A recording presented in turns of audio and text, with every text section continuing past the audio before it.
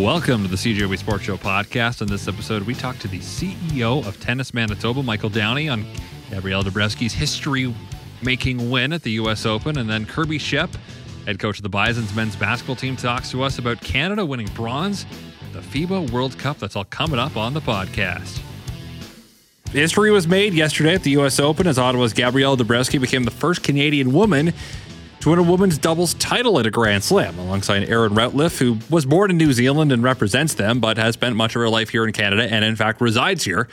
Took out Laura Siegemund and Vera Zvonareva in straight sets to capture the title just weeks after they began playing together. For more on this triumph, I caught up with the CEO of Tennis Canada, Michael Downey, earlier today, and I started by asking him about the mood at Tennis Canada HQ today. Well, it's stating the obvious. Everyone's really, really excited.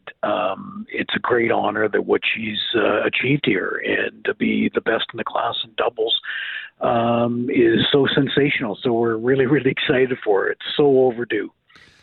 I know that the general populace pays more attention to singles than doubles. It's no secret that it's more popular, but nonetheless, this is a huge achievement for Canada because we'd never had a woman win a women doubles major before.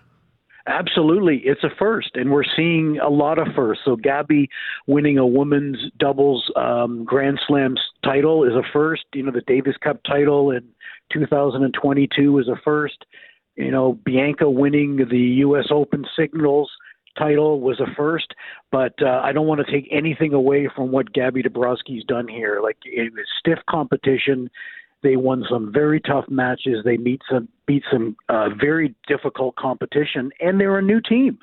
So they've been together 5 weeks, which makes it even more surreal that they pulled this off. So kudos to Erin and to Gabby. Explain to those who maybe aren't as deep into tennis as you how hard it is to just get together and win a major like that. Well, it's as I said, it's surreal because, you know, this is your partner. You've got to be able to read their mind, you know, who's going left, who's going right, all of these things that probably are taken for granted by the fans that are watching on television. So chemistry is an enormous part of doubles teams winning, and it's being able to know where your partner is strong and where your partner isn't as strong, and be able to lean on them when you need to lean on them. So the fact that Erin and Gabby have come together after 5 weeks is just a sensational result. But I think it also says they knew each other. Like, you know, Erin is Canadian. She trained out of our National Tennis Center.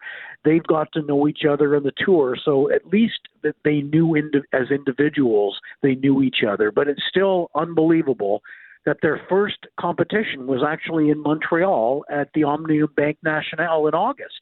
And they've only competed together 5 times and to end up winning a Grand Slam title is just amazing. And at a tournament where no Canadians won a singles match, I'm sure that was a disappointing thing from Tennis Canada, but this makes it go down a little smoother? Absolutely. Like, you know, not every slam is going to be as good as the one prior. And, you know, our results as a country have been terrific. And unfortunately, it didn't add up this year on the singles end.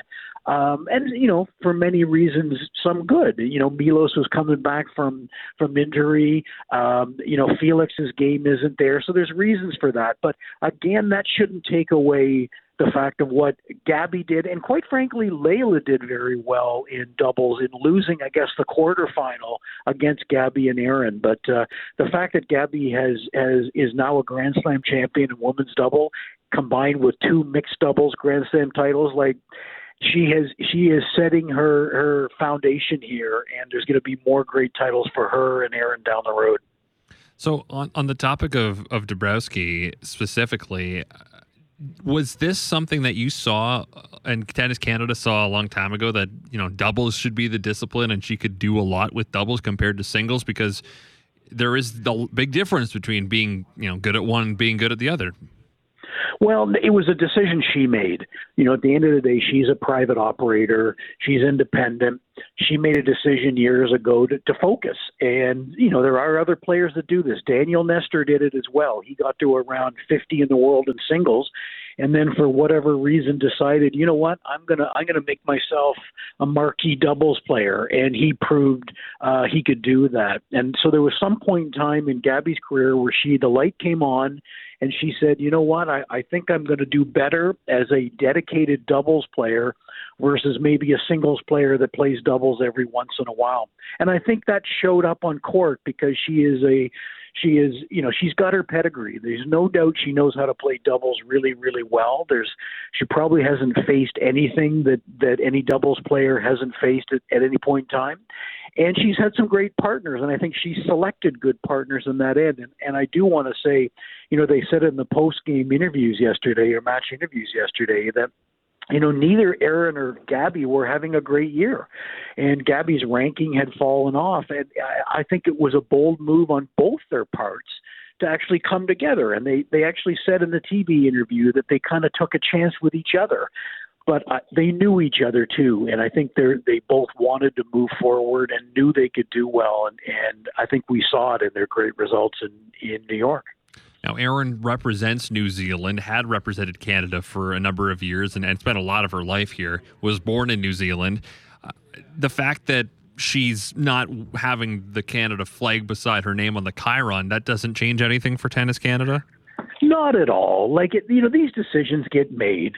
And, I don't know Erin all that well, and I don't know all the background of her decision, but I can speculate that, when she finished college in Alabama and had done very well down there, she probably looked at the depth of Canadian tennis and said, maybe there isn't a great opportunity for me to play Billie Jean King Cup, which obviously was important to her because the month after she changed to New Zealand, she played for them in Billie Jean King Cup. That was in, I think, July of 2017. But, other players have made these decisions. She's still a Canadian. We love that she's with Gabby Dabrowski. If Gabby Dabrowski wasn't with Erin, she would probably, she's had partners from all different nationalities. The most important thing is they won. And if Erin ends up being the best partner Gabby can have, then that's terrific, actually. That's just terrific. So we're really proud of not only Gabby, but we're really proud of Erin as well. Is there a thought to how to make doubles more popular for the general audience? Well, the tour's done a few things where, they've got rid of the third set and they've gone to the super tie break to kind of shorten the competition. But I think a lot of it has to do with just making sure that the matches are profiled on main courts. And I think also it helps that if every once in a while some of the better singles players also play doubles. And we're seeing it now, not only with Gabby and Erin breaking through and winning the U.S. Open yesterday, but the world number one team right now are two Americans, and they're both singles players. Bagusa, who's like 4 in the world, and Coco Gauff, who won the U.S. Open. And I think it's good that singles players also play doubles because that helps raise the profile in that end. But I will say, all the experts, and I'm not an expert, but all the experts will say that, playing doubles improves your singles game. There's no doubt about it because it means you've got to be able to play the net game. You've got to have good hands. And I think it's helping some singles players in that regard. And Layla would be a prime example of that, who I think her doubles game is rounding out her singles game. But there's no easy answer. But I do think there's a growing interest in doubles, and especially since there's so many doubles medals to be won in the Olympics. Like you've got male singles and you've got women's singles, you've got, obviously male doubles and female doubles, but you've also got mixed. And I think mixed doubles is also an interesting element of tennis that will also increase the profile of doubles because mixed is being added to more events. You've got the Hopkins Cup coming back that's now in, I think, France, and you've got the United Cup, which is a Nations Cup in Australia that includes mixed doubles. So I think all these new elements will help doubles over time. So just looking at the year as a whole, Michael, for Canadian tennis, singles play maybe wasn't spectacular at the Grand Slam level, but Bianca made the mixed doubles final at the French Open, and Layla made the mixed doubles or the women's doubles final too. And so you've got 3 different doubles finalists for Canada, including Dabrowski winning the U.S. Open. So how do you feel about 2023 as a whole for Canadian tennis? Well, there's no doubt the country's done very well in doubles, and you cited it. And I would argue that, Dennis, before his injury, had some really good doubles results as well. So I think we're seeing that more of the Canadian players are adding doubles to their type of competition that they want to compete in. And then obviously Gabby is a double specialist. And, I'll be frank, if all the singles players were on this call, they'd probably say, hey, it hasn't been the greatest year. But this happens in tennis. It just happens that a lot of them are struggling a little bit at the same time, which makes it unique. Usually you might have one player injured and someone else is breaking through, but it's kind of like it's all come to bear in the same year. But we're optimistic that these are all young kids, like Dennis and Felix and Bianca, Layla. They're all like under 23 years of age, and the average age for someone in the top 100 now is closer to 30. So they're not even close to their prime. And then add the fact that, Gabby is 31, but she just won her first Grand Slam women's doubles. And there's more silverware in the future of that young tennis player as well. So we're very optimistic that this is still going to be a phenomenal future decade for Canadian tennis. And even though the U.S. Open, the final major of the year, has concluded, there's still some business to take care of with the Davis Cup coming up, right? Yeah, Davis Cup is this week in Italy. So the men are going to be trying to repeat. And then we've got the Laver Cup, which is in Vancouver the following week. And Felix will be playing for the rest of the world team to try to actually defend their title they won in London last year. And then you've got the Billie Jean King Cup finals that are the first week of November in Spain, and Canada is one of the 12 countries that's qualified for that. So there's no doubt that we're crossing our fingers that our women can do very, very well in Spain and maybe do what the men did last year. So there's a lot of tennis to be played, and a lot of good things for Canadian tennis fans to follow. Well, wish you the best of luck with everything, Michael. Thanks for taking time to talk to us here tonight. Thank you for the opportunity. That is Michael Downey, the CEO of Tennis Canada.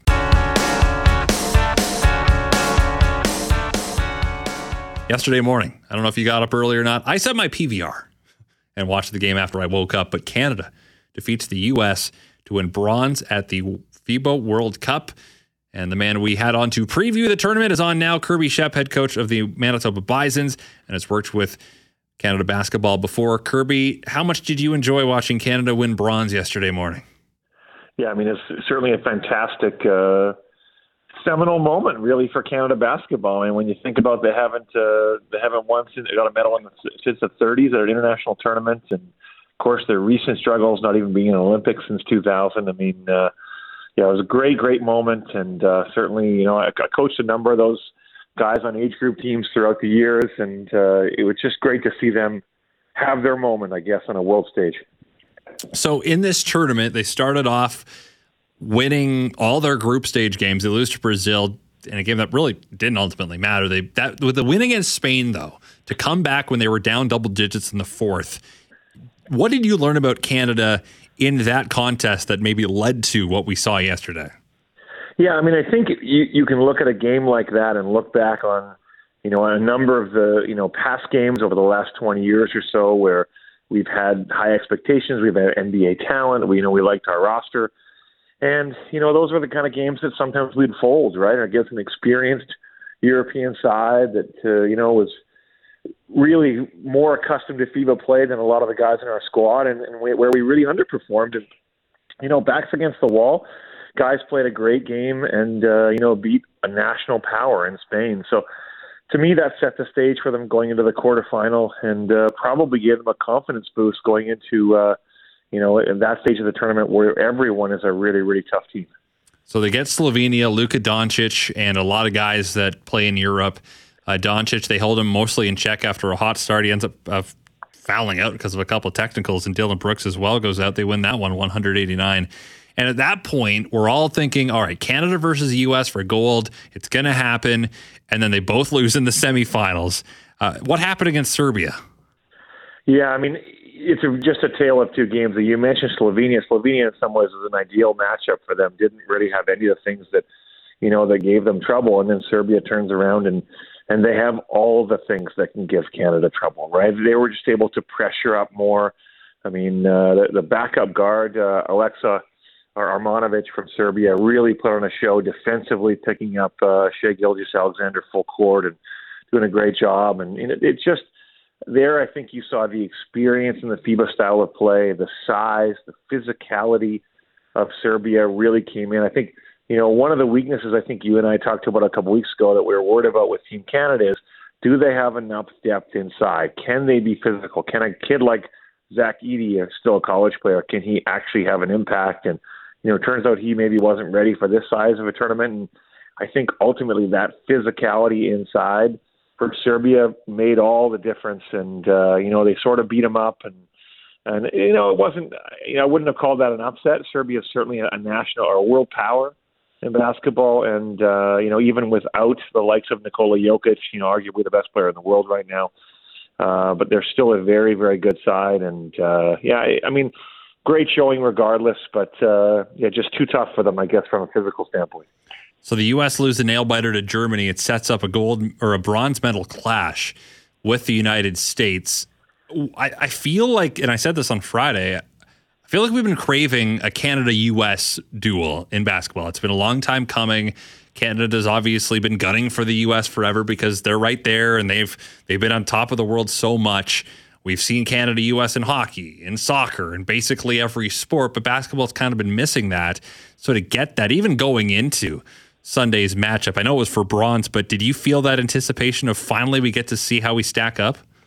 Yeah, I guess in a way and in a way not, because, I think, we all sort of hoped, I guess, that would be a gold medal game. And I think the fact that it was a bronze medal game, the fact that, 2 days earlier, both teams had sort of disappointing losses and, didn't make it to what their expectations was of being in a world championship final. But, maybe that took a little bit of the luster of it. And I think you saw that early on. Like, I think, both teams kind of had a bit of a feel it out.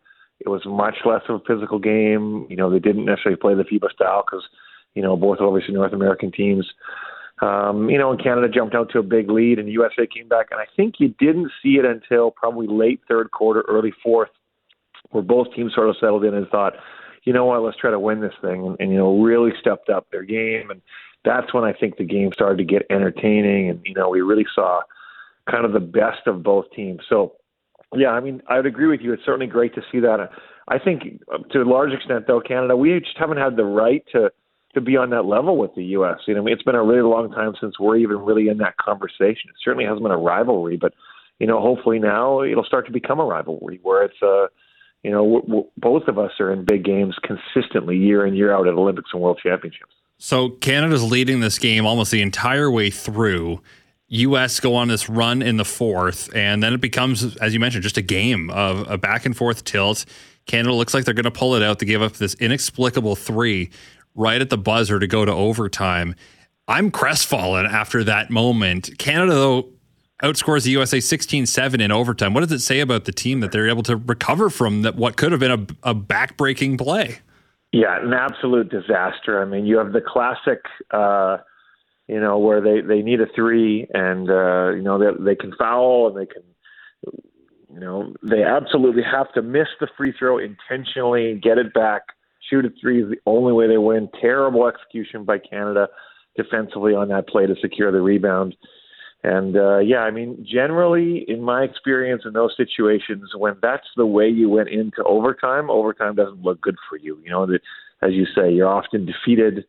And, I think it speaks really highly of the character of the guys on the team. They came back and, really played well in the overtime and really dominated the overtime. So it was, it's just great to see and great to see the resiliency, I guess, because a lot of these guys are pretty young here and, there's a really good chunk of our roster that could be around for 4, 6, 7, 8 more years here of international play if they wanted to be. So it really speaks well of this generation. Shai Gilgeous-Alexander, for those that hadn't watched him a lot in Oklahoma City, and that's fair because how many Oklahoma City Thunder games are on national TV, I think we learned that this guy is legit one of the best scorers because whenever things kind of got a little scratchy for Canada, he just take the ball to the hoop and seemingly score at will almost the entire tournament. He was amazing.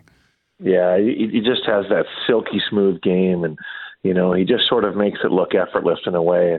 It shouldn't be a surprise, but as you say, not a lot of, he's in a small market, not a lot of national TV games. He was All-NBA, first team All-NBA performer this year. So, he had an absolutely incredible NBA season. And at 25 years old here, we've got a number of years ahead of this level of basketball for Shai. And, just certainly great. And then, Dylan Brooks absolutely was huge. He made his first 6 threes and had a tournament high 39 points. That little side note there, Dylan scored the most points by a Canadian at an Olympics or Worlds since Winnipeg legend Carl Ridd did it in the 30s. So a little shout out there to local legend Carl Ridd. It's great performance by Shai, and the best player stepped up at the best time. What about someone like Kelly Olynyk or Dwight Powell, two guys that are more outside more fringe players in the NBA, Powell more than Olynyk is, but that have been part of this Canada basketball program from the very start, back when very few NBA guys would go, to this moment now where we're higher than we've ever been. For them to achieve this here, especially Olynyk, that's got to feel good.